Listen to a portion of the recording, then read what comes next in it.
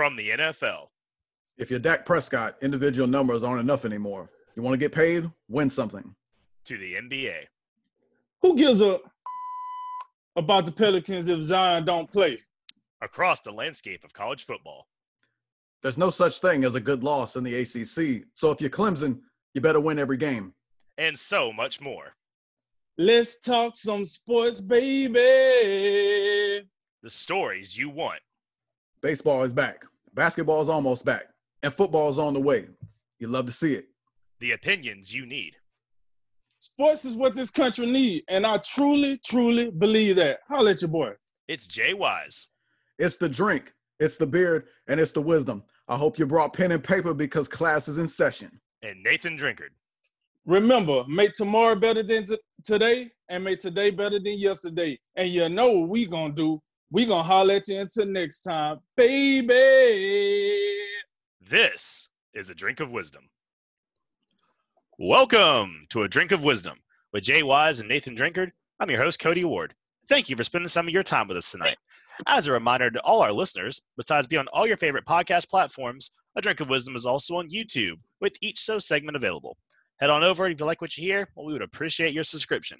What's going on, guys? Hey, what's going on? Playoffs. Good time of year. Glad to have them. Anyway, it's the drink, it's the beard, and it's the wisdom. Let's do it. Let's talk some sports, baby. You know what it is. Mm-hmm. Let's do it. Let's do it, man. In episode 87, the Celtics take care of business, the Bucks do not, and we delve into the Big Ten college football fiasco. But we begin tonight with a look at Game 1 of Clippers-Mavericks. The Clippers ultimately took care of the Mavs, 118-110, thanks to a 56-point combination from Kawhi and Paul George. Luka led the Mavericks with 42 in his playoff debut, but without Porzingis, thanks to a second-half ejection, they were unable to close out the game. Despite being a 2-versus-7 matchup, though, Dallas did prove they were here to play, leading for stretches and even digging out of an early 18-2 hole. So, Jay, was the Porzingis ejection really the difference? Do the Mavs have a legit chance to shock the Clippers? What do you think? First of all, out of all the 1-8 and 2-7 matchups, this was the most compelling to me, and my position on that is unchanged. But no, they don't have a chance against the Clippers.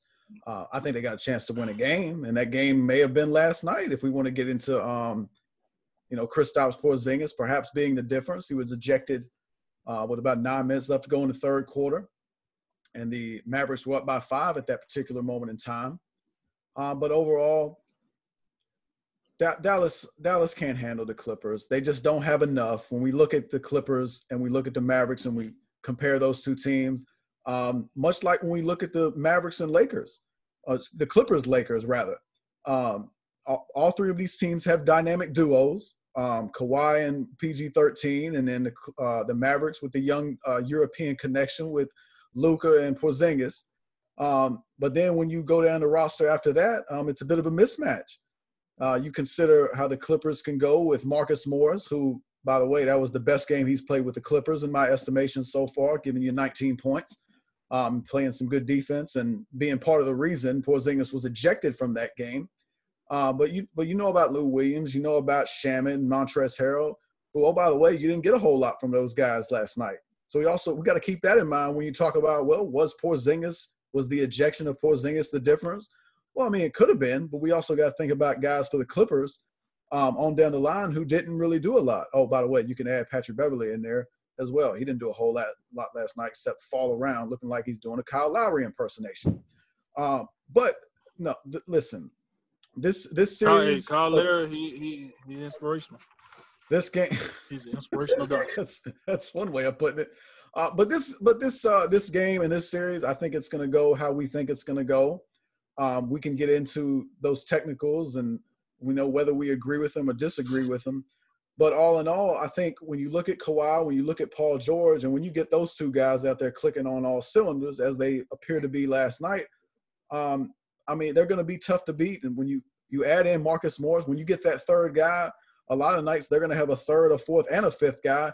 And Marcus Morris, that's a bonus when he can shoot that way and make go 3 for 6 from downtown. It's pretty simple. But since we mentioned the technicals, I know that's been a hot topic. So let me get into those. First of all, the first technical for Porzingis, it was weak. There's no doubt about it. I actually thought when that it looked like a clean block from Porzingis. It looked like the whole Dallas Maverick 5-man crew on the court. They all reacted in such a way I would have given them a team technical. Just a team technical, and the next one you get, then we'll let somebody shoot free throws. But they gave it to Porzingis. I thought it was pretty weak. But then the second technical, you go into the third quarter, and, Doncic and Morris, they get a little tangled up. That's part of what Marcus Morris does. He's an irritant. He's an agitator. So then you have Porzingis coming in from the side, and he's, acting like he wants to throw down. And then the refs have to come in there, and they have to put the clamps on that stuff. They're not going to let any situation get out of control. They got to maintain some level of order in this game. They don't want to see, some big brawl going out there. This ain't the NHL, for crying out loud. So, they dish out double technicals. And, oh, by the way, live on the broadcast, George, you were there. At least I think you were. And I said, well, that's easy. That's a double technical. They reviewed it. They made the call. It's something that we've seen. We see this. They've been doing this stuff for years now. They see two guys kind of getting into it. They're going to put the clamps on it, give out double technicals. We're going to move on. The problem here is, and some people I think are missing this, Porzingis was not ejected for that act. He was ejected because it was his second technical foul. And that's where you have to take some responsibility if you're an individual player. When you have one technical foul already, that's your warning. And as bogus as you may think it was, you were on notice for the rest of the game. And Porzingis, Drink brought up a great point. Young guy, first playoff experience, might have not taken that into good a consideration as he should have. So I think it's a valuable learning experience. But overall, that's part of the Marcus Morris effect. You can't get suckered into anything with Marcus Morris because if you're Porzingis, you're way too valuable. You're too valuable to your team to get involved in something like that. I get it. You want to defend your teammate at all, but you already had one technical. You can't do anything. You got to be on your absolute best behavior the rest of the game, and don't give the referees an excuse to throw you out. Let 42 or let somebody else, get in the mix and defend Luka Doncic. That shouldn't be your responsibility right there. Yeah. So since we brought up the technicals, hey, it's only right that I start with the technicals. Boop. So listen, let's be real here. We seen it. Both calls needed some milk. That's what it was. They both needed some milk. You know what I'm saying? It does about it good. Now, as we gather this information, here's the deal. So Porzingis goes up. He clean block on Paul George. Clean block. If you want to say, all right, his forearm rubbed Paul George forearm, so that was a foul on the body. Okay, but I don't think that's why the referee called it. He called it because he felt like the hand was hacked, and he disrupted his roll to the basket. All right, cool. Porzingis get mad. He say something. Here's the deal. It's no way you're gonna tell me Porzingis said something so bad that, oh man, he's over the line. Give him a tech. Now, if you want to give him a tech because of his act, the way he looked, the way he was coming, cool. I mean, I don't like it, but cool, whatever. The referees are the referees. They can look at it however they look at it. It is what it is. This game been played 100 years this way. It ain't gonna change today. You know what I mean? So, all right, you give Porzingis the technical. Now, at that time, I'm thinking in my head, could you just challenge that? And if it gets overturned, could you remove that? Not really thinking the NBA protocol, how that works when it comes to technicals. Only the NBA can remove a technical, those guys in the head shed. So, all right, whatever. So I'm thinking, Rick Carlisle, just challenge the foul. So even if Porzingis keeps the technical, at least he know you, as the coach, you had his back. You thought he was right. All right. Do you have it do you have that challenge left for you in the fourth quarter? You don't. But I think that was a pretty pivotal moment of the game because Porzingis picked that foul up, and clearly he didn't understand that you only get two of them. That's why he come running up in the crowd like he about to do something, look like he breaking up a school fight. Look, listen, I think Rick Carlisle should have saved his star player a little bit on that. But to go to the softness of the both calls, yeah, they soft. Porzingis, and I want to make sure we all on the same page with this. I think last night was a big moment in two different ways for the Dallas Mavericks, because we do have to understand that European connection, as Jay called it. Look, here's the deal: this is their first playoff game ever. Not only is this their first playoff game ever, it's their first playoff game in the bubble, during the coronavirus, doing all this. I mean, it's so much emotion and distraction going around this way and the other. What I liked about what I seen last night was it was a learning lesson for Porzingis. It was a learning lesson, first and foremost.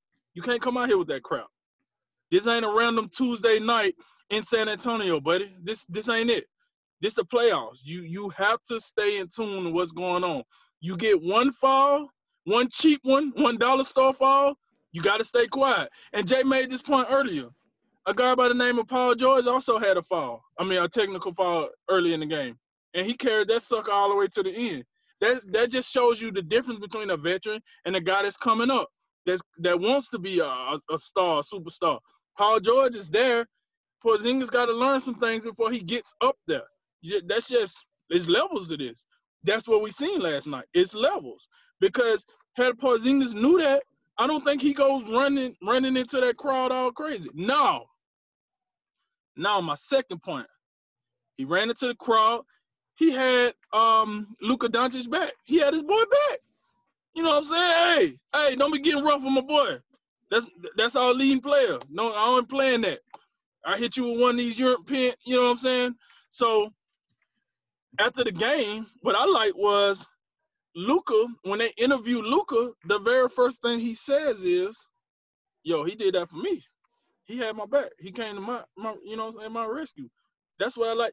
I like to see that, because what that tells me from now on, even if they got swept in the series, whatever the case might be, in the future, these guys seem to like to play with each other, right? They seem to like they're building a bond. We got to remember these dudes are still babies. Because Luka like 21, Porzingis can't be no older than about 23 of that.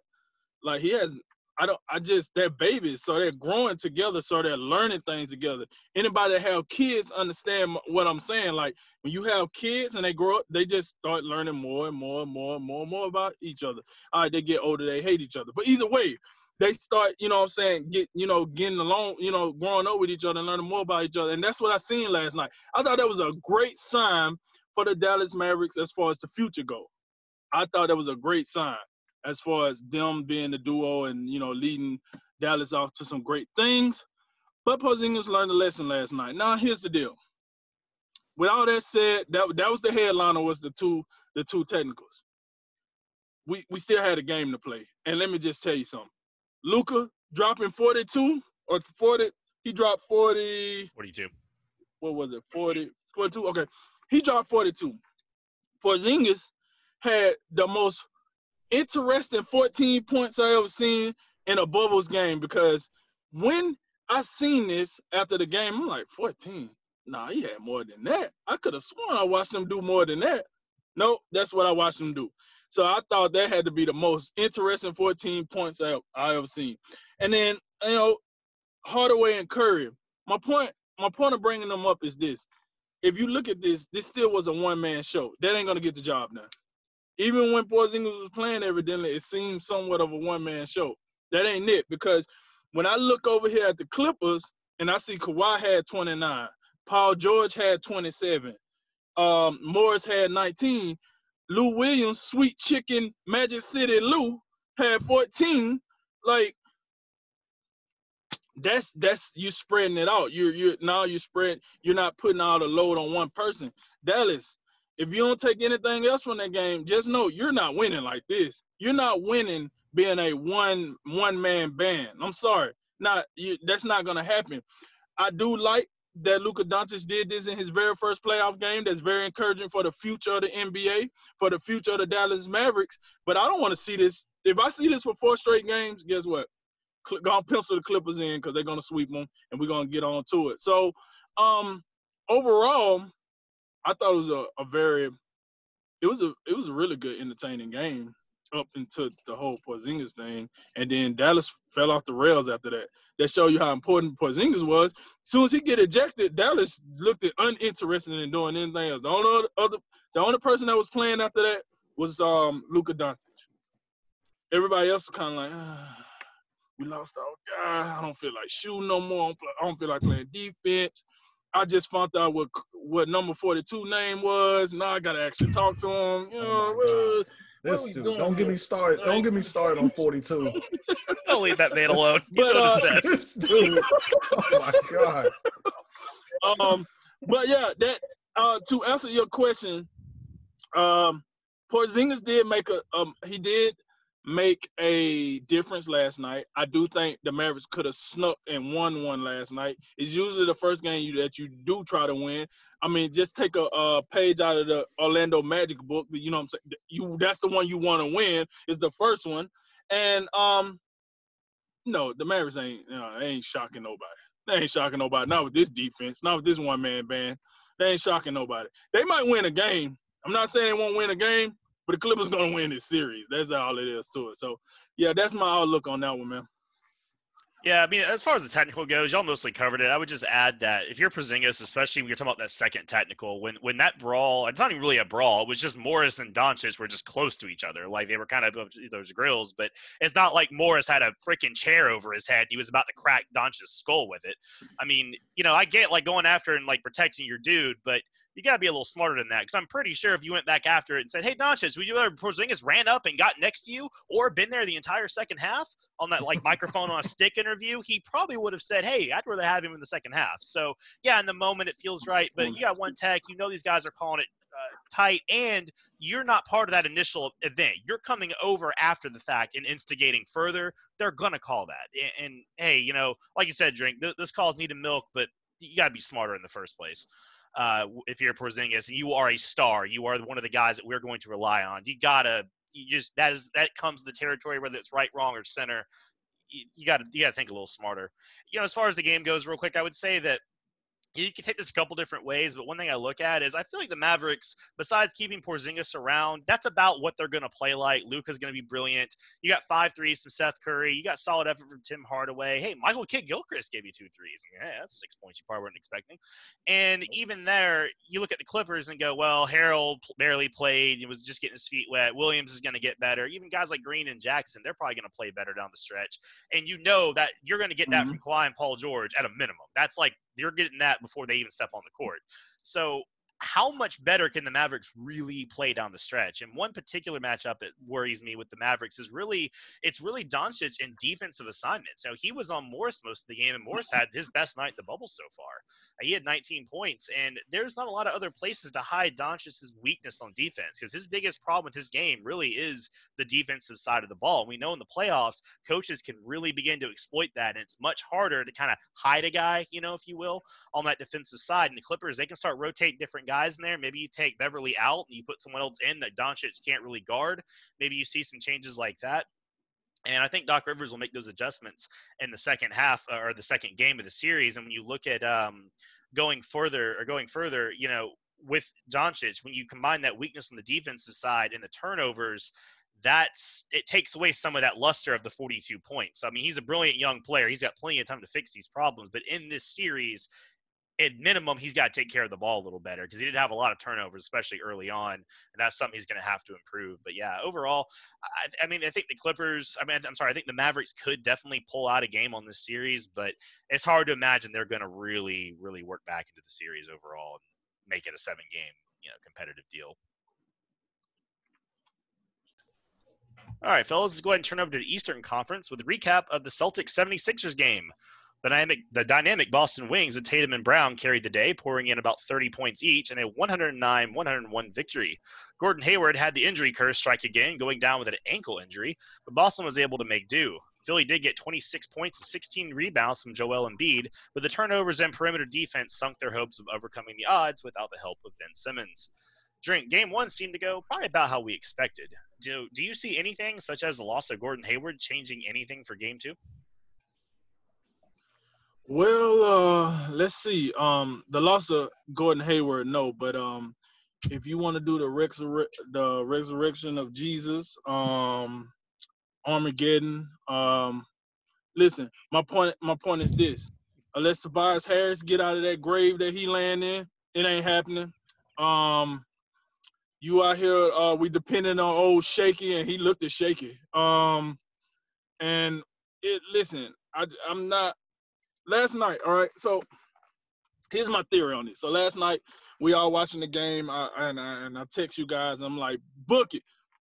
Philadelphia gonna win this. Tobias Harris.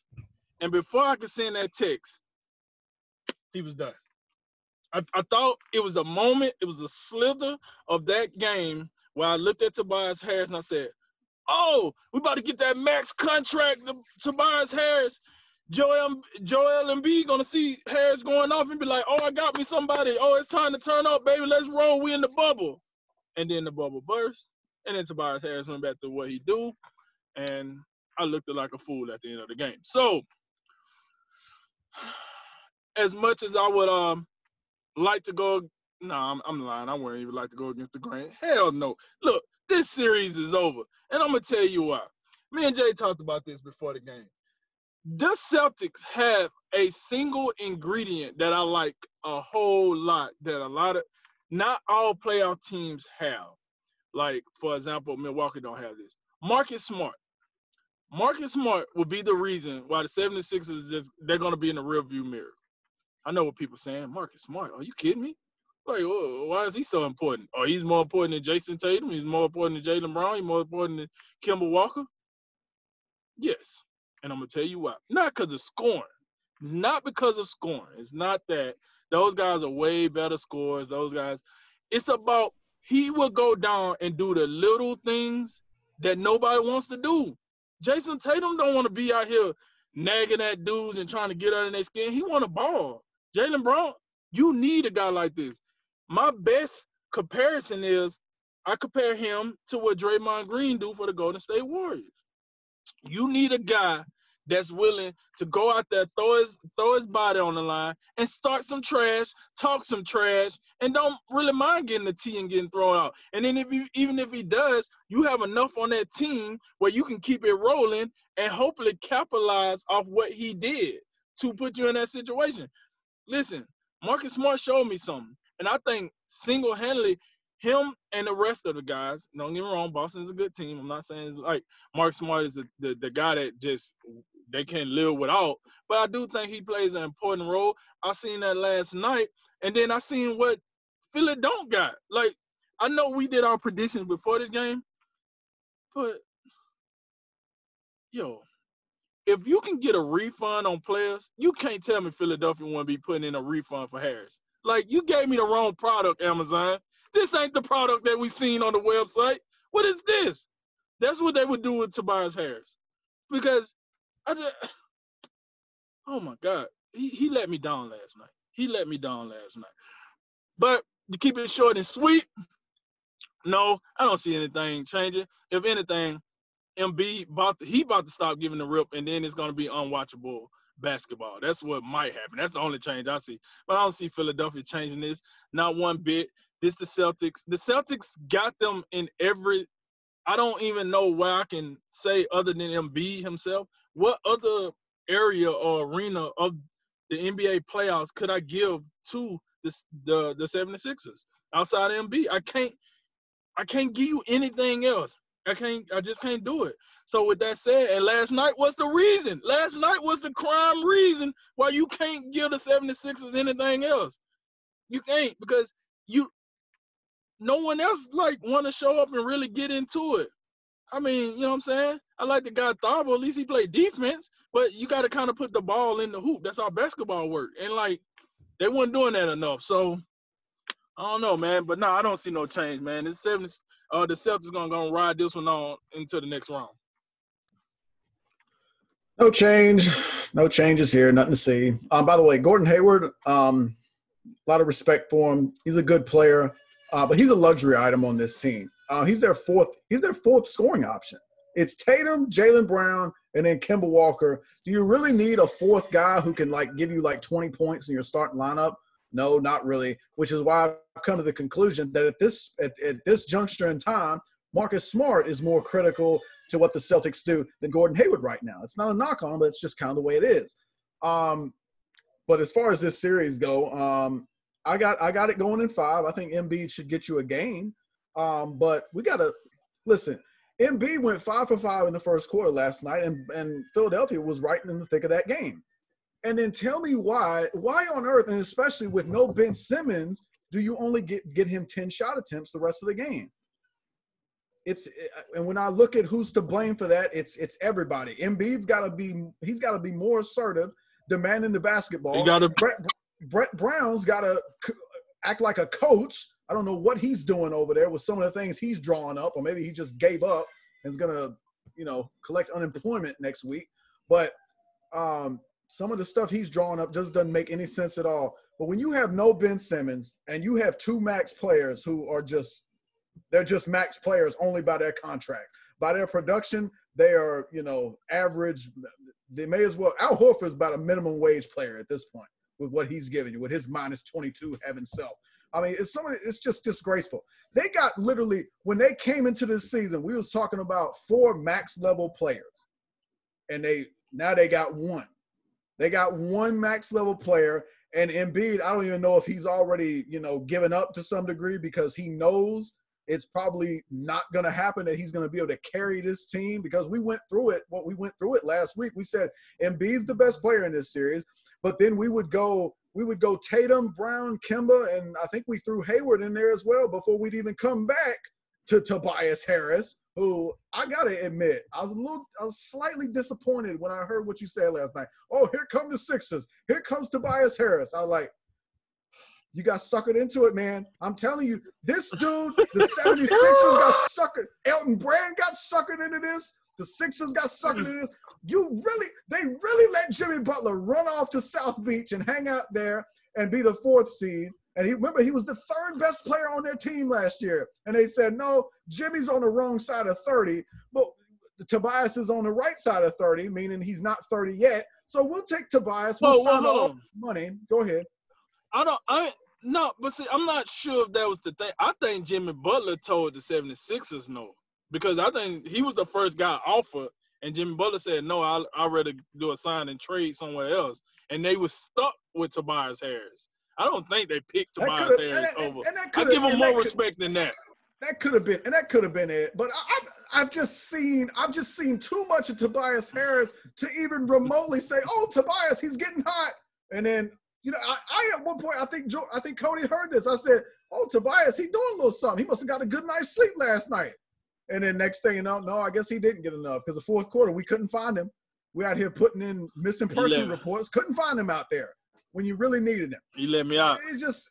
I was out there passing out flowers. If it's not going to be Joel Embiid, it's not really going to be anybody. I mean, I guess at the end of the day, he put up 15, 8, and 8. I mean, I guess that looks nice. You got I guess you almost a triple-double. I'm being serious, though. I look at, if it's not going to be Embiid, I'd let Josh Richardson close games for you. That's where I'm at. That's how much I'm not in on Tobias Harris. But the Celtics, I mean, they are who I thought they were. This is exactly what I expected from them. Jason Tatum and Jaylen Brown combined for 61 points. I mean, they just doing what they do. Their young wings will determine what they do. And you got Kemba Walker, who can make he's capable of hitting clutch shots for you and giving you about 20 a game. I think they're going to be fine without Gordon Hayward. I don't think it changes my outlook on them, period. I still think I think the Eastern Conference Finals is my ceiling for them, although we may have to change that around depending on some other team who still has they haven't even really entered the bubble yet as far as I'm concerned. But no chance for me. Boston wins this at 5, and it may not even get to 5 at this rate. Yeah, I mean, you look at the box score, obviously Brown and Tatum stand out a lot. And like I said last week, this team is going as far as those 2 wings are going to take them, right? And Jaylen Brown had a good game because he was really intricate to float them in periods where Philly was kind of making that run for the second half. And he was, the guy that's next level star stuff, really, because if you're the guy that can get that, you can stop the bleeding, you can find a bucket when they're not, because we see, one dude makes a shot and then everyone's like, oh, I remember how to do that. And then, but when they're not falling, you're the guy that makes that first one that sparks, the momentum, gets things going again. That's some next level star stuff that we're seeing both out of Tatum and Brown now at times. The Celtics, they're really going to need it going forward as you get into some more tougher opponents. But despite the matchup, I think that Boston still has a lot to like for the rest of the series. A lot of people say, well, Philly isn't the best matchup for Boston, but I don't know. I see it a little bit different. I mean, they can destroy Philly on the perimeter, man. I mean, Boston got plenty of shots yesterday between off the dribble shots and your pick and roll where they were doing a lot of work. And they didn't even shoot the ball very well overall. I mean, they shot 42% from the floor, 32% from three, but it was plenty enough. And Philly is going to get a lot more creative on defense and get help on these screens. I mean, they were just kind of sitting back and letting them do their thing and letting the one guy just run through the screen and flop around, and that's not going to work. And to that point, one of the things they're doing is when they involve Embiid on a screen roll, Embiid's just laying back. He's not challenging. So they're getting, when they come off them screens, there's just jumpers. They're easy. Yeah, and the big men is kind of my second thing. And really, like you said, you already kind of lamented about Al Horford. And I think one of the problems is Al Horford's a center. This power forward stuff doesn't work well with him. I would be looking to put Tybalt into the lineup and let him, get his defense into the starting lineup and maybe try to rotate Horford and Embiid more, kind of split their minutes more where they're not overlapping as much, because I don't know, like it just doesn't look like it's going to work. And the thing is, you're not making a lot of money on the offensive end with your double big man. You're going to do the thing together game. It's just, you're not getting much on the offensive end. So why not try to shake it up a little bit and do something different, because it ain't working, so. And the last thing is, one of the reasons Embiid's touches went down, they said this after the game, was the turnovers. I mean, Boston was swarming him on the double team, and they were getting a lot of turnovers off that. So Embiid's got to do better with that. He's either got to take care better of the ball, or he's got to get that kick back out sooner to someone who can shoot, which is another problem the 76ers have. They don't have a lot of shooters. So, but I mean, it's better than just losing the ball or just having 9 dudes fall on top of you. So, I don't know. The 76ers, just like you said, they don't look they're all in on this, and they are like they're partially checked out with Simmons' injury. So I'd be surprised they even won a game in the series at this point. Well, the Celtics, 76ers, and Mavs Clippers weren't the only games in town over the last day or so. The Denver Nuggets won another overtime thriller over the Jazz, 135-125, despite a 57-point eruption from Donovan Mitchell. The Raptors dumpstered a scrappy Nets team by 24, and the Magic also caught the Bucks sleeping, taking Game 1 122-110. So, Jay, let's go ahead and start with you, man. Of all these games, which result stood out to you the most? Well, Donovan Mitchell, 57 points. That was nice. Wasn't enough, as I suspected it wouldn't be. Denver's going to win that series. Jokic is going to do whatever he wants to Gobert, as he did again. Jamal Murray, that was a great game. It's good to see him having a nice performance. He was my breakout player to start the year. Little late for the breakout, but we'll take better late than never, as we like to say. Raptors Nets, it's pretty easy. I mean, Toronto's going to do what they do. Van Fleet gives you 30 and 11. That's very nice. I will tell you this. I'm paying very close attention to Kyle Lowry and his shooting numbers. I'm paying attention to him. I expect him to fully go back to the Kyle Lowry pre-Kawhi Leonard. Remember the days of Lowry and DeRozan where they were, perennial playoff no-shows? 3 for 14, 3 for 10 from 3. I also got to say this. If the NBA kept the statistic for falling down, Lowry would lap the field in falling down. No matter whatever play it is, if Lowry is in the air and he feels anything, he is falling down to get a foul. And I just, right. It gets on my last nerve. It's so irritating. But anyway, that's enough about them games. Let's get to the real thing here. Hold on, before you get to the real thing. So let me get this right. We call Kyle Lowry a bar of soap, and you talking about him falling down a lot? Have you tried to hold a wet bar of soap? It get a little rough. That's why they had the term in jail. Don't drop the soap. I was thinking about a joke just now like that. I refrained, but yeah. You said it better though, so I like that. Good stuff. Anyway, well, in that case, I guess he really is the bar of soap. That'd be good. I could, you know what? Yeah, we could probably all make all-star teams. We just went out there and fell down over and over. That'd be really cool. Anyway, speaking of falling down flat on their face, how about those Milwaukee Bucks? Yeah, they're pretty good. Not. Listen, I will say Orlando pulled this thing last year against those same Toronto Raptors, if you remember. They won Game 1 of that series last season in the first round. And people were, they were up in arms about, oh, could the Raptors be in trouble? Well, no, they weren't, because they won the next 4 games. We knew the magic of fraudulent. The magic of like 33 and 40.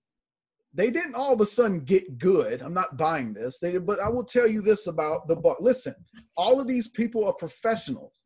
So when Milwaukee comes in here and they think they're still playing seeding games, and they don't come in with the right level of focus, intensity, and attention to detail, these type of things can happen. And you can have one of these games where you just get blitzed by an inferior team who doesn't even have Aaron Gordon, who don't have Jonathan Isaac, and Evan Fournier didn't decide to hit a shot until the 4th quarter, and you still get just blitzed. It's something we got to pay attention to. I fully consider this an absolute anomaly. And I absolutely expect Milwaukee to come out focused in game 2, and I expect this series to be over in 5 games. I absolutely believe that.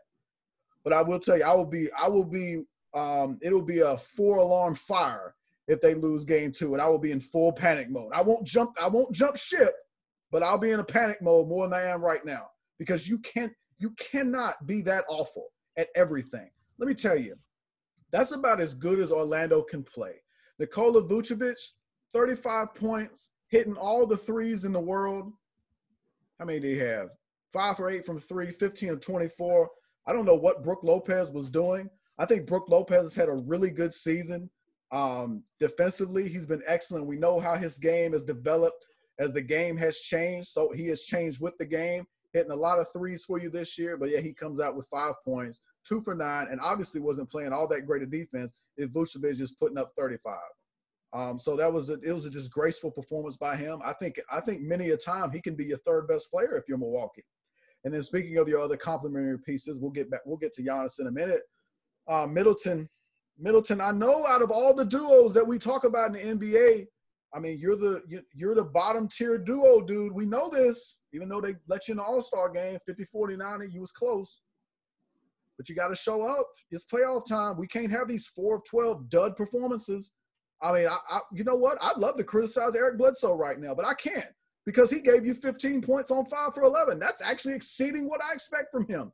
The only problem I have with Eric Bledsoe, the worst thing that happened to Bledsoe in this game, he came out there and hit a 3 to start the game.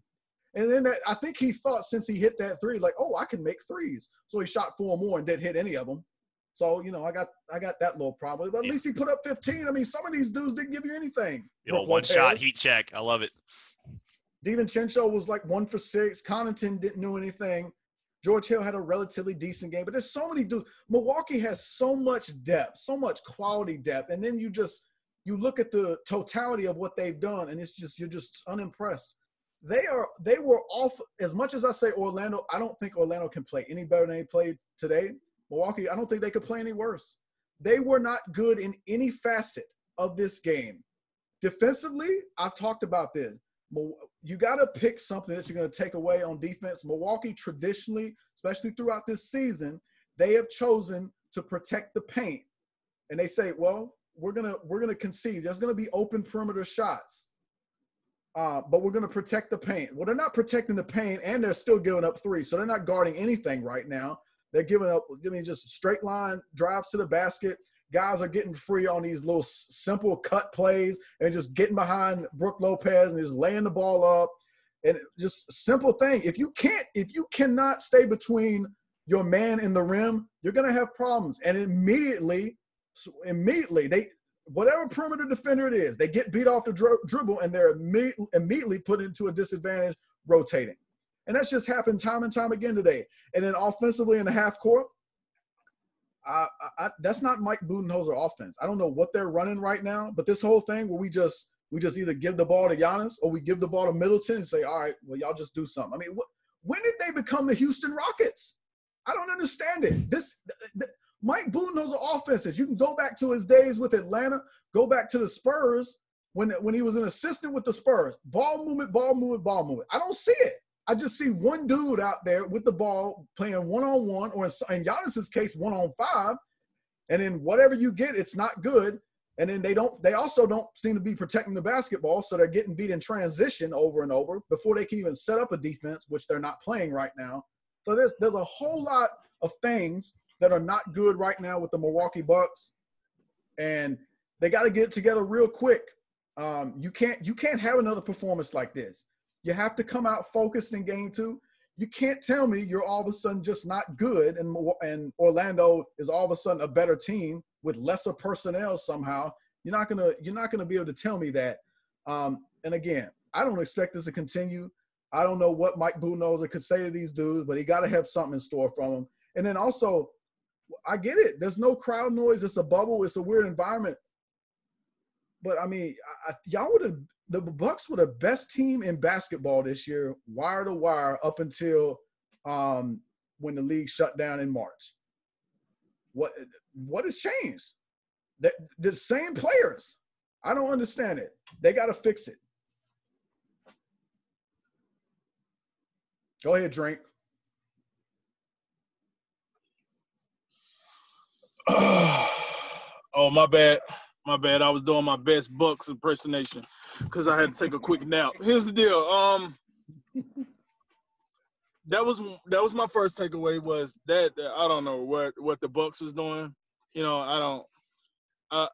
Giannis, you see your boy over here, Giannis. Could you please tell me what you was doing? Cause you wildin', B. You wildin'. You gotta get your boys. You gotta get them back in action. All right. I don't know what that was about, but I do agree with Jay. That's an anomaly. I don't think we see that continuously. I hope not, because that's a pretty long sleep. My second takeaway is the Utah Jazz.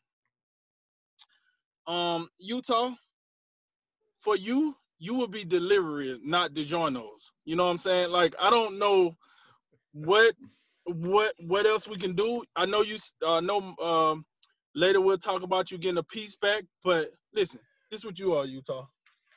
You take out. We don't even give you enough credit to cook you. We order you, we take you out. That's what you get, Utah. Here's the deal. You come out, you get the best punch you can give, and you still take the L. Utah, you gave it your all. And it was you sound like Charles Barkley in the Last Dance documentary. Yeah, that was the day I realized it was a player better than me. I just gave him my all. He was just better. That's what Utah sound like right there. What are we doing here? You sound like the Charles Barkley special, baby. All right? Utah, they're a waste of ESPN/TNT airtime right now. That was my second takeaway. And Milwaukee out here sleeping, trying to give us a new season of The Walking Dead. That ain't gonna cut it. That ain't gonna cut it either, Milwaukee. Like, what are you doing here? What are you doing? And yeah, I know Orlando got a reputation of this. This sorry ass Orlando team, I don't want to hear nothing about that. Nothing. This series should be a sweeper-rooski with the Hoover. That's what it should be. Hoover vacuum, that is. Sorry. Should have said vacuum. But either way, this is ridiculous. So, not to keep it too long, but, Jay hit him pretty nice. I just wanted to make sure I took old number 2 on Utah and Milwaukee for their performances up to this point thus far. Over to you, Cody. I have a question. Did you have that takeout menu like on hand, like in the car just now, or like was that? Tell me about that. I had it in the car. Okay. Well, so I had it in the car, and then I thought about it. I looked at it, and I said, "What could I compare to that takeout menu?" The Utah Jazz. There we go. All right. And in his car, and he's got props. That's incredible. That is absolutely incredible. I love it. I want to start off by highlighting, outside of the games themselves, can we take a second to appreciate how good some of this young talent in the NBA really is? Like, some of the young stars we have in this league, man. Donovan Mitchell dropped 57 points last night. The youngest player to do that since Michael Jordan in 1986. Doncic, 42 in his first playoff game ever, an NBA record for anyone's first playoff game, period. And only Tracy McGrady, LeBron James, and Magic Johnson have scored 40-plus in a playoff game at age 21. So when you add in the outstanding performances by Jamal Murray and Jason Tatum, it's the first time that 4 players under 25 have scored at least 30 in one day in the playoffs. So outside of the games themselves and the matchups, this league, man, this is some really good hands going forward. You got to like it if you're a fan of what's to come. That's a some fact. of these older heads kind of roll out. It's pretty incredible. These guys are just getting started. But, yeah, a couple quick thoughts in each game. Jay pretty much tore up the Bucks like they deserve. I don't know what that game I just saw was. But yeah, again, it highlights the one issue that Milwaukee really has is Chris Middleton is a shaky second option. And if he starts having problems, you're going to have to get one of those third or fourth guys like Brook Lopez to really step up. Sometimes they do, but they don't always do so. And man, 4 for 12, that's not going to 14. That's not going to cut it. I mean, that's just you are not paid like that, nor should you perform like that. And I mean, Giannis, he did his thing, but no one else really decided they wanted to play. I mean, Orlando is not a horrible team. They are a playoff team. Vucevic is a star. The Markelle Fultz reclamation is looking better every day, at least. Terrence Ross is a sixth man that most teams would like to have around, but they're still the 8th seed. They're still 33-40. This shouldn't be an issue. So, I mean, again, we'll see, because last year, Milwaukee slept through the start of the series. Orlando won their first game, but without Aaron Gordon or Jonathan Isaac, that is embarrassing. Let's hope. You absolutely right. And would you like to take a guess at who started in their places? Could I interest you in James Ennis and Gary Clark? Who the hell are they? Come on, man. I've heard of Gary Clark. Don't be letting Milwaukee off the hook. Inexcusable. Come on, man. I'm not letting him off the hook. Let me Google this. Let me Google this. I don't know. Moving on. I would say, Nuggets, Jazz. This is why I thought this series is going to be a sweep, man. I mean, Jazz just gave them the best 2 punches they had in their last 2 games. 3 overtime periods. Denver won both games. Utah in the first game, they had 35 from Mitchell, and they had 19 plus from Clarkson, Gobert, Conley, and they shot 40% as a team from 3. They made 22 threes.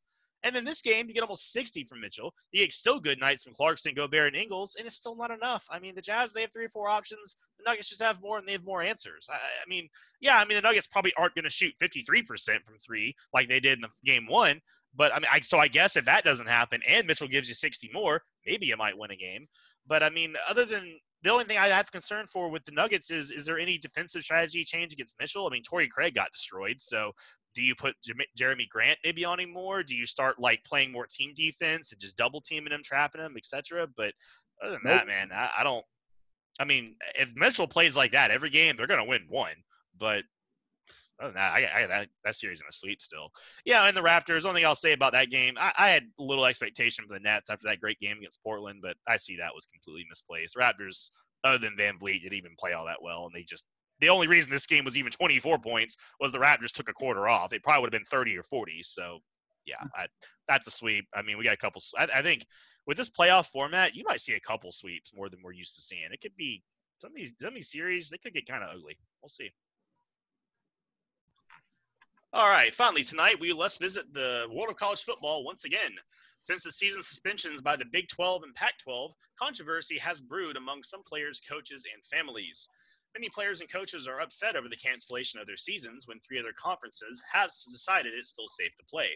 Notably, Ohio State star quarterback Justin Fields, a Heisman finalist last year, has started a petition with over 260,000 signatures to reverse the Big Ten decision. Also this week, it was reported by some sources and athletic directors that the Big Ten may not have even voted on the cancellation at all, with confusion and conflicting messages dominating the storyline. Even some parents, such as Ohio State cornerback Shaun Wade's parents, are heading to the Big Ten headquarters for answers. So, Drink, this is some surprising news coming out of the Big Ten. Think they're going to have a change of heart, or is this rift going to spur some changes in college football in the future? Listen, your question says, do I think they're going to have a change of heart? They already had a change of heart. Let's go ahead and call it what it is. That heart has been changed already, because we just heard some odd, within the last 2 weeks, oh, it's a vote. We done had the vote. Only 2 teams voted to keep the season going. Nebraska and Iowa, was it?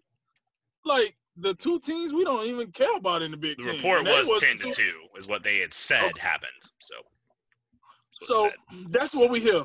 And then now we hear, oh, the season going to be postponed to August 11th. Dang, that's apples and oranges, right? Because, Apple said we wasn't playing. Oranges said, oh, just a quick delay. Okay, cool. And then the parents got involved. That Mothers of America. All that good stuff. You know what I'm saying? I ain't send my son here to sit around and build you a bench. I sent him here to play football. What are we doing here? I didn't, you know what I'm saying? I didn't send him to be an engineer. I sent him to crack heads. So I'm going to need you there, Ryan, Coach Day, to get my boys on the field, or we gonna have to go. And then that's when the Big Ten commissioner comes in. Wait. Hold on, no need for that. We ain't got to take nobody out. Leave him here. Leave him here. We can work this out. We can work this out. He on ESPN. Yeah, man, I don't even think a vote really happened. Wait, what? Okay, cool. Ooh. Now that make the parents happy, right? So now the parents like, yeah, that's what we was saying. We was saying it wasn't no vote. Yeah, that's what we was saying. Now the Big Ten is spinning them wheels a little bit, right? Because now they're trying to figure it out. They got it to where they got everybody interest, where we like, I wonder what the Big Ten really gonna do. But let's see, can they make it happen? Can they get a schedule? Can they figure this out? Which I don't understand why. The Big Ten, I'm gonna be perfectly honest with you. The Big Ten, the way it's set up, what team is? I think it's one team that's kind of ducked off a little farther. But for the most part, I don't understand why the Big Ten can't make this happen. Furthermore, I don't understand with you knowing that you're the first or second best conference in college football. Why would you just say no so early? Why would you postpone so early without giving yourself? You knew what was going to happen. You knew what was going to, just like the SEC knew what was going to happen. That's why the SEC was like, listen, we going down to 12:59, 59 seconds. We going to squeeze everything we can get out of this before we say no. Because this is what we do. This is why these kids come here. Now everybody's like, oh, you want to put football over safety. No, the players want to put football over safety. It's not me, the fan. It's not me, the media personnel. No matter what happens, we still going to be here talking. We still going to be on TV watching. So even if like they decided not to play college football at all, okay, cool. We'll talk about the NBA then. We'll talk about the NFL. We'll do what we still gonna do. What we do is my point. So don't put it on. Oh, it's it's the fans, it's the media pushing. They don't give a rat's tell about these kids' health. No, these kids want to play. You heard what Sean Wade said. I did not come back from my senior year not to play. No. Everybody's saying, well, listen, we're not saying college football is canceled. We're just saying we're pushing it back to fall. Did y'all talk to the NFL about that? Because I don't think the NFL gives a flying, whatever about what you're talking about. Like, I ain't seen the NFL move. Real quick, you probably meant to say spring, right? Spring. I'm sorry. Yeah. We're pushing it back to spring. I'm sorry. But listen, I'm glad you corrected me on that, because they say the spring.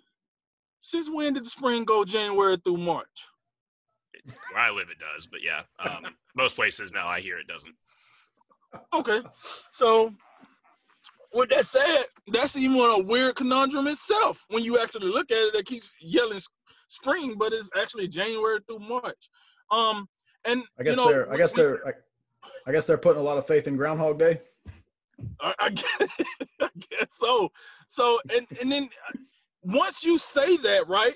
If you have a star athlete on your team, that star athlete like, okay, I just get ready for the NFL. If you're gonna tell me I can't really play until January, what's the point? What is the point? January is when the season is over. That's not when the season starts. That's when the season is over. So now, if the season doesn't start until January, right? Well, I'm just gonna go prepare for the NFL. If that's the case, because you think about it, most of these guys going to get drafted at the spot that they're supposed to get drafted at anyway, because you can't. What you gonna say? You don't got enough tape? You got enough tape. What you gonna say? You didn't see enough? You didn't see enough of anybody, because nobody's playing for real. So that's why I wasn't a big fan of the pushback, because we're gonna talk about it later. A head coach have come out in the news and said you will render college football irrelevant if you push it to spring, because all the names, because you don't necessarily call them stars in college football because they're student athletes, but all the names that we know are going to bounce. They're going to leave. They're out of here. Finito. See you later. Catch you on the other side. They're out of here. So it doesn't matter. Now, to answer your question, with this real change college football? I do not think so, unless we have another pandemic of the sort. I do think, like I've always said, you get you get ideas out of all this, right? So I do think an idea would be created out of this, but I don't necessarily think that this is a problem we see for a long term. Like, it's a reoccurring problem. That's what I want to say. I don't think it's a reoccurring thing. I think, I would get an NCAA this or the conferences. I would get an individual conferences this. They're trying to do something. They're not just sitting there. They're not pulling a Washington football team. We ain't gonna do nothing. Like, they're actually putting forth an effort to do something. So I gotta give them that credit, right? They're trying to make something happen. And I get a Big Ten this credit. You messed up. You messed up, Big Ten, by declaring so early that you wasn't gonna play. And you're eating crow for it. But at least you're willing to eat crow to go back and maybe get a solution to this. You knew doggone well when you said that what these parents was going to do. You knew it was going to happen. This is the Big Ten. This ain't the AAC. Like, this ain't the Sun Belt Conference. This is the Big Ten Conference. You knew what was going to happen when you canceled the season. I don't know why the AD and the president I always think about. Come on, man. You got to be better than that. You know what time it is. You know what time it is. So, with that said, I like what Justin Fields. I want to give a shout out to the likes of Justin Fields, Trevor Lawrence. I seen Najee Harris, a couple of other stars. I think Trevor Herbert, the running back. I seen him say some things. Even Travis Etienne. I like because of the way college football is set up, they don't supposed to be stars or brands. They're supposed to just be student athletes. But I like these guys that got a name for themselves coming out saying, we want to play. They started the we want to play movement. I like that because the players are the ones that's going to make this happen. Make no mistake. If the players keep saying that they want to play, we're going to play. That's all it is to it. It's just like the NBA bubble. LeBron wanted to play basketball. We playing basketball. It is what it is. And if those young stars say they want to play, they're going to figure out a way to play. So kudos to those guys. Shouts out to them. Holla at your boy. And, let's get some NCAA football, baby. So do you have the Big Ten playing football this fall? I think we about to they caving in. I think we about to roll on to it. I think they're gonna play. Yeah, I love to see this, by the way, because as you know, I was pretty disappointed that the Big Ten made the decision. They were first to make the decision that we gonna wait till the spring. All right, that's a big blow because, as I said, and Dabo Swinney disagrees. Like, no, it's gonna be a legit college football national champion, and then could be Alabama, Clemson like usual. But as you know, Ohio State's always in the mix, somewhat. They're in it, and then there's a lot of next level teams that are at least in the rankings. You think about Michigan, Penn State, Wisconsin, even Iowa, Minnesota now is up in there doing some stuff. A lot of teams in the Big Ten worth watching. This ain't the Pac-12 we're talking about. Oh, by the Pac-12. Way, did you bring up Pac-12? Let's hear about the Pac-12 since you brought them up. Oh, by the way, I love what I'm hearing from the Big Ten. They pushing back. You ain't heard radio silence in the Pac-12. Nobody's making a fuss. I don't even know if anyone even cares. This is, like you said, like they just want the beaches open. Anyway, but I love what I'm seeing from people in the Big Ten. Shout out to Justin Fields. Get the petition. Get all the signatures. Similar, you remember when the Major League Baseball was having some troubles in the Players Association and the commissioner, they couldn't get on the same page, and then it was some of the star players that started on social media the win and wear hashtag, and then that's what kind of really got things going for them. Similar type thing here. I love it. You know what it sounds like to me? It sounds like a peaceful protest.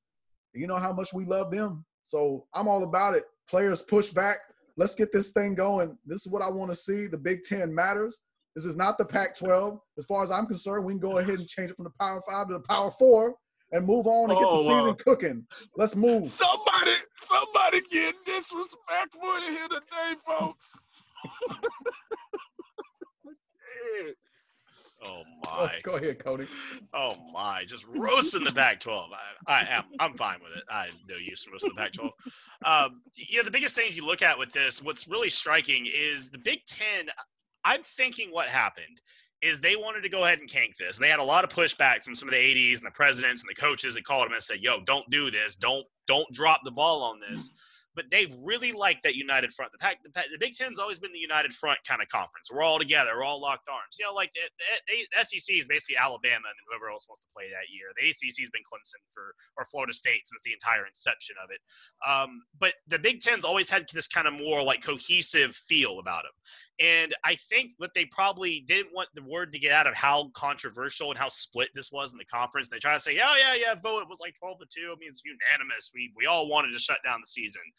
And it's kind of coming out now. It's leaking around the seams of maybe we didn't want that. Because we know like teams like Nebraska were hot. Even Ohio State had threatened to go play elsewhere. Now, again, I don't know if they can do that, but hey, maybe they can. But the big problem with the Big Ten now is they're sort of back in this no-win. Because if you look at the rationale, they said we are shutting the season down because of COVID-19. We don't think it's safe to play. And after talking to our doctors, we do not think it's safe. Well, if enough people get pissed, is it just, well, we're going to play anyway. Good luck, guys. Like, unless you can convince me that your rationale of the pandemic changed, then it looks really bad for your conference. Now, they could just say, hey, maybe if everyone wants to do it, then we're just let them take the risk. I don't know, but that's going to be a hard decision to walk back because of the spirit of which the decision was made, which was player health and safety. And if that hasn't ridiculously changed, which it hasn't in the last week or two, you know, that's going to be a tough hurdle to overcome. Right. But I would say besides that, you know, if you wait till spring, the NFL draft's a big issue. Most of these players are not going to play because, you know, they say spring. What they really mean is March, April, May. It's likely they would probably say, hey, come back from, you know, come back to school in January. You practice for a couple weeks, maybe 5-6 weeks, and you play the games. You know, you're going to run right through the NFL draft. And I can tell you the NFL draft ain't going to move very much, if at all. So you'll have a lot of players that just go, look, I'm not going to get drafted when I'm only 5 games through my regular season. Like, I'm not going to risk that.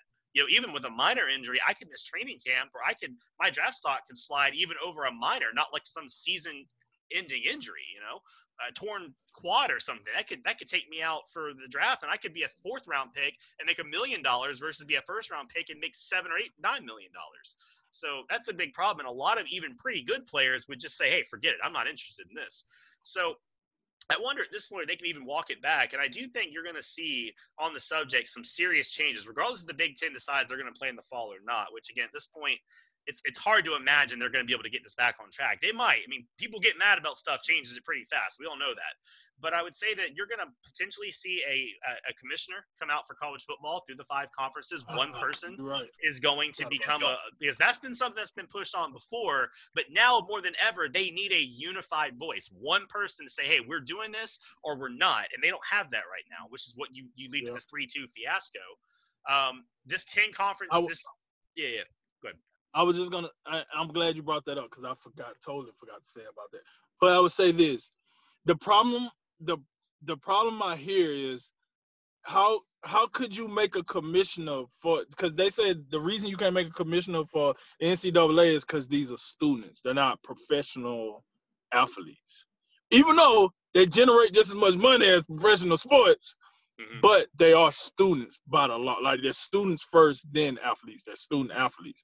So because they're in a collegiate atmosphere, they say you can't put a commissioner in there to make them do anything because they're not professionals, because they still got amateurism. I mean, you would have to keep the power structure would have to be like a voluntary through the 5, you know, conference, you know, presidents or however they have it, the structure, the 5 leaders, the leader of each conference would have to, I guess they'd have to just say, hey, look, you know, we're going to be more of a board and we're going to leave the ultimate decision up to a single person and kind of function out like a CEO does in a company, where the conferences would probably still make their own individual decisions, but they'd be unified. There would be one voice and there'd be one person making the decisions.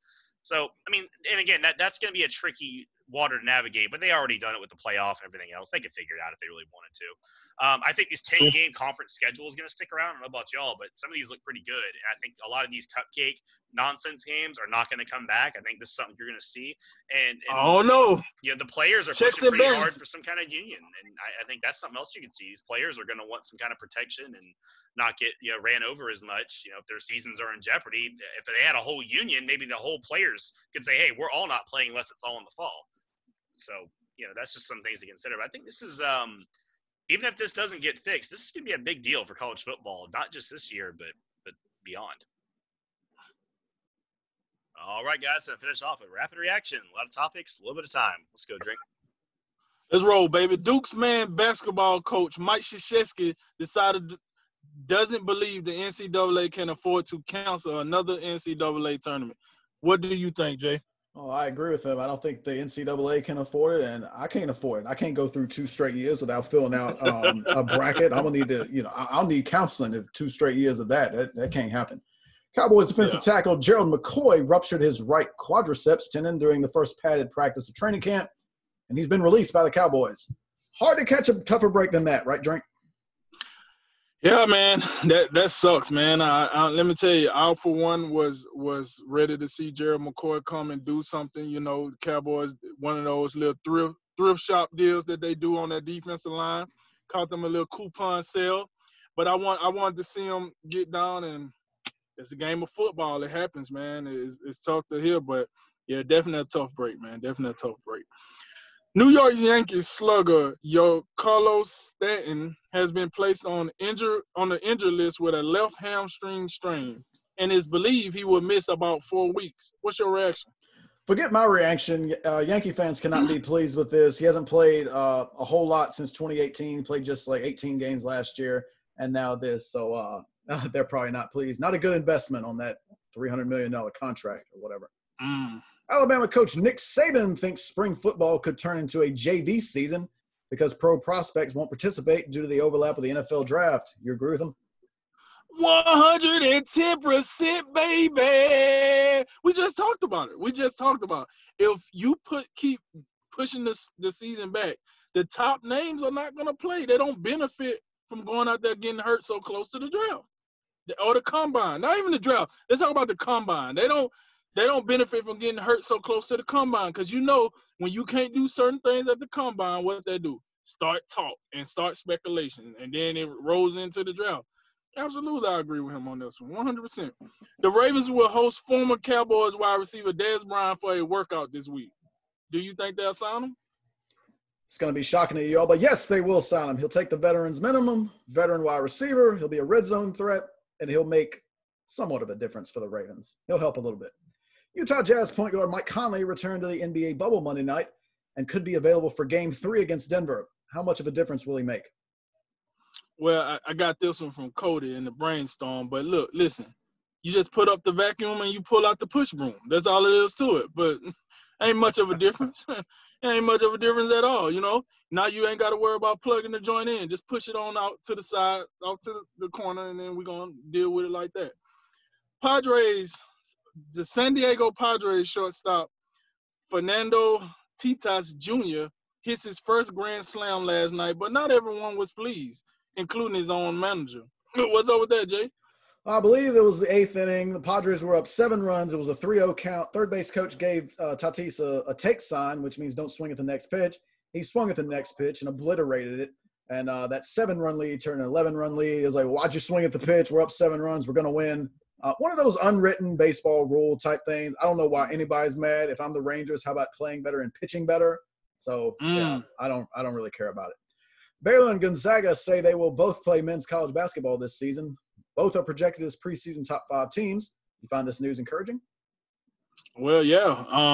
I would find it a little more encouraging if we had like some brass at the top actually saying, putting a little more friction into it. But yeah, it can't hurt. It's not bad news for sure. So yeah, I definitely find it encouraging.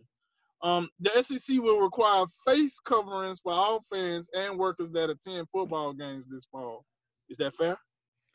Yeah, it's fair. I'm surprised we're already rushing back into putting fans in stadiums, but I think if you put them in there, sure, go ahead and wear a mask. I hear it works pretty good. Last one, yeah. Game 2 for the Mavs and Clippers tomorrow night. Who you got? The Clippers. Like, the Mavericks can't do anything with the Clippers. I'm not even going to sit here and sugarcoat this. We just talked about this. We had a whole segment. The Mavs can't do nothing with the Clippers right now. They got to grow a little bit. So, yeah, I definitely got the Clippers. Word. All right. Well, that concludes today's Drink of Wisdom. I'm Cody Ward. I'm Jay Wise. And I'm Nathan Drinker. And remember, make tomorrow better than today and make today better than yesterday. And you know what we going to do. Holler at you until next time, baby.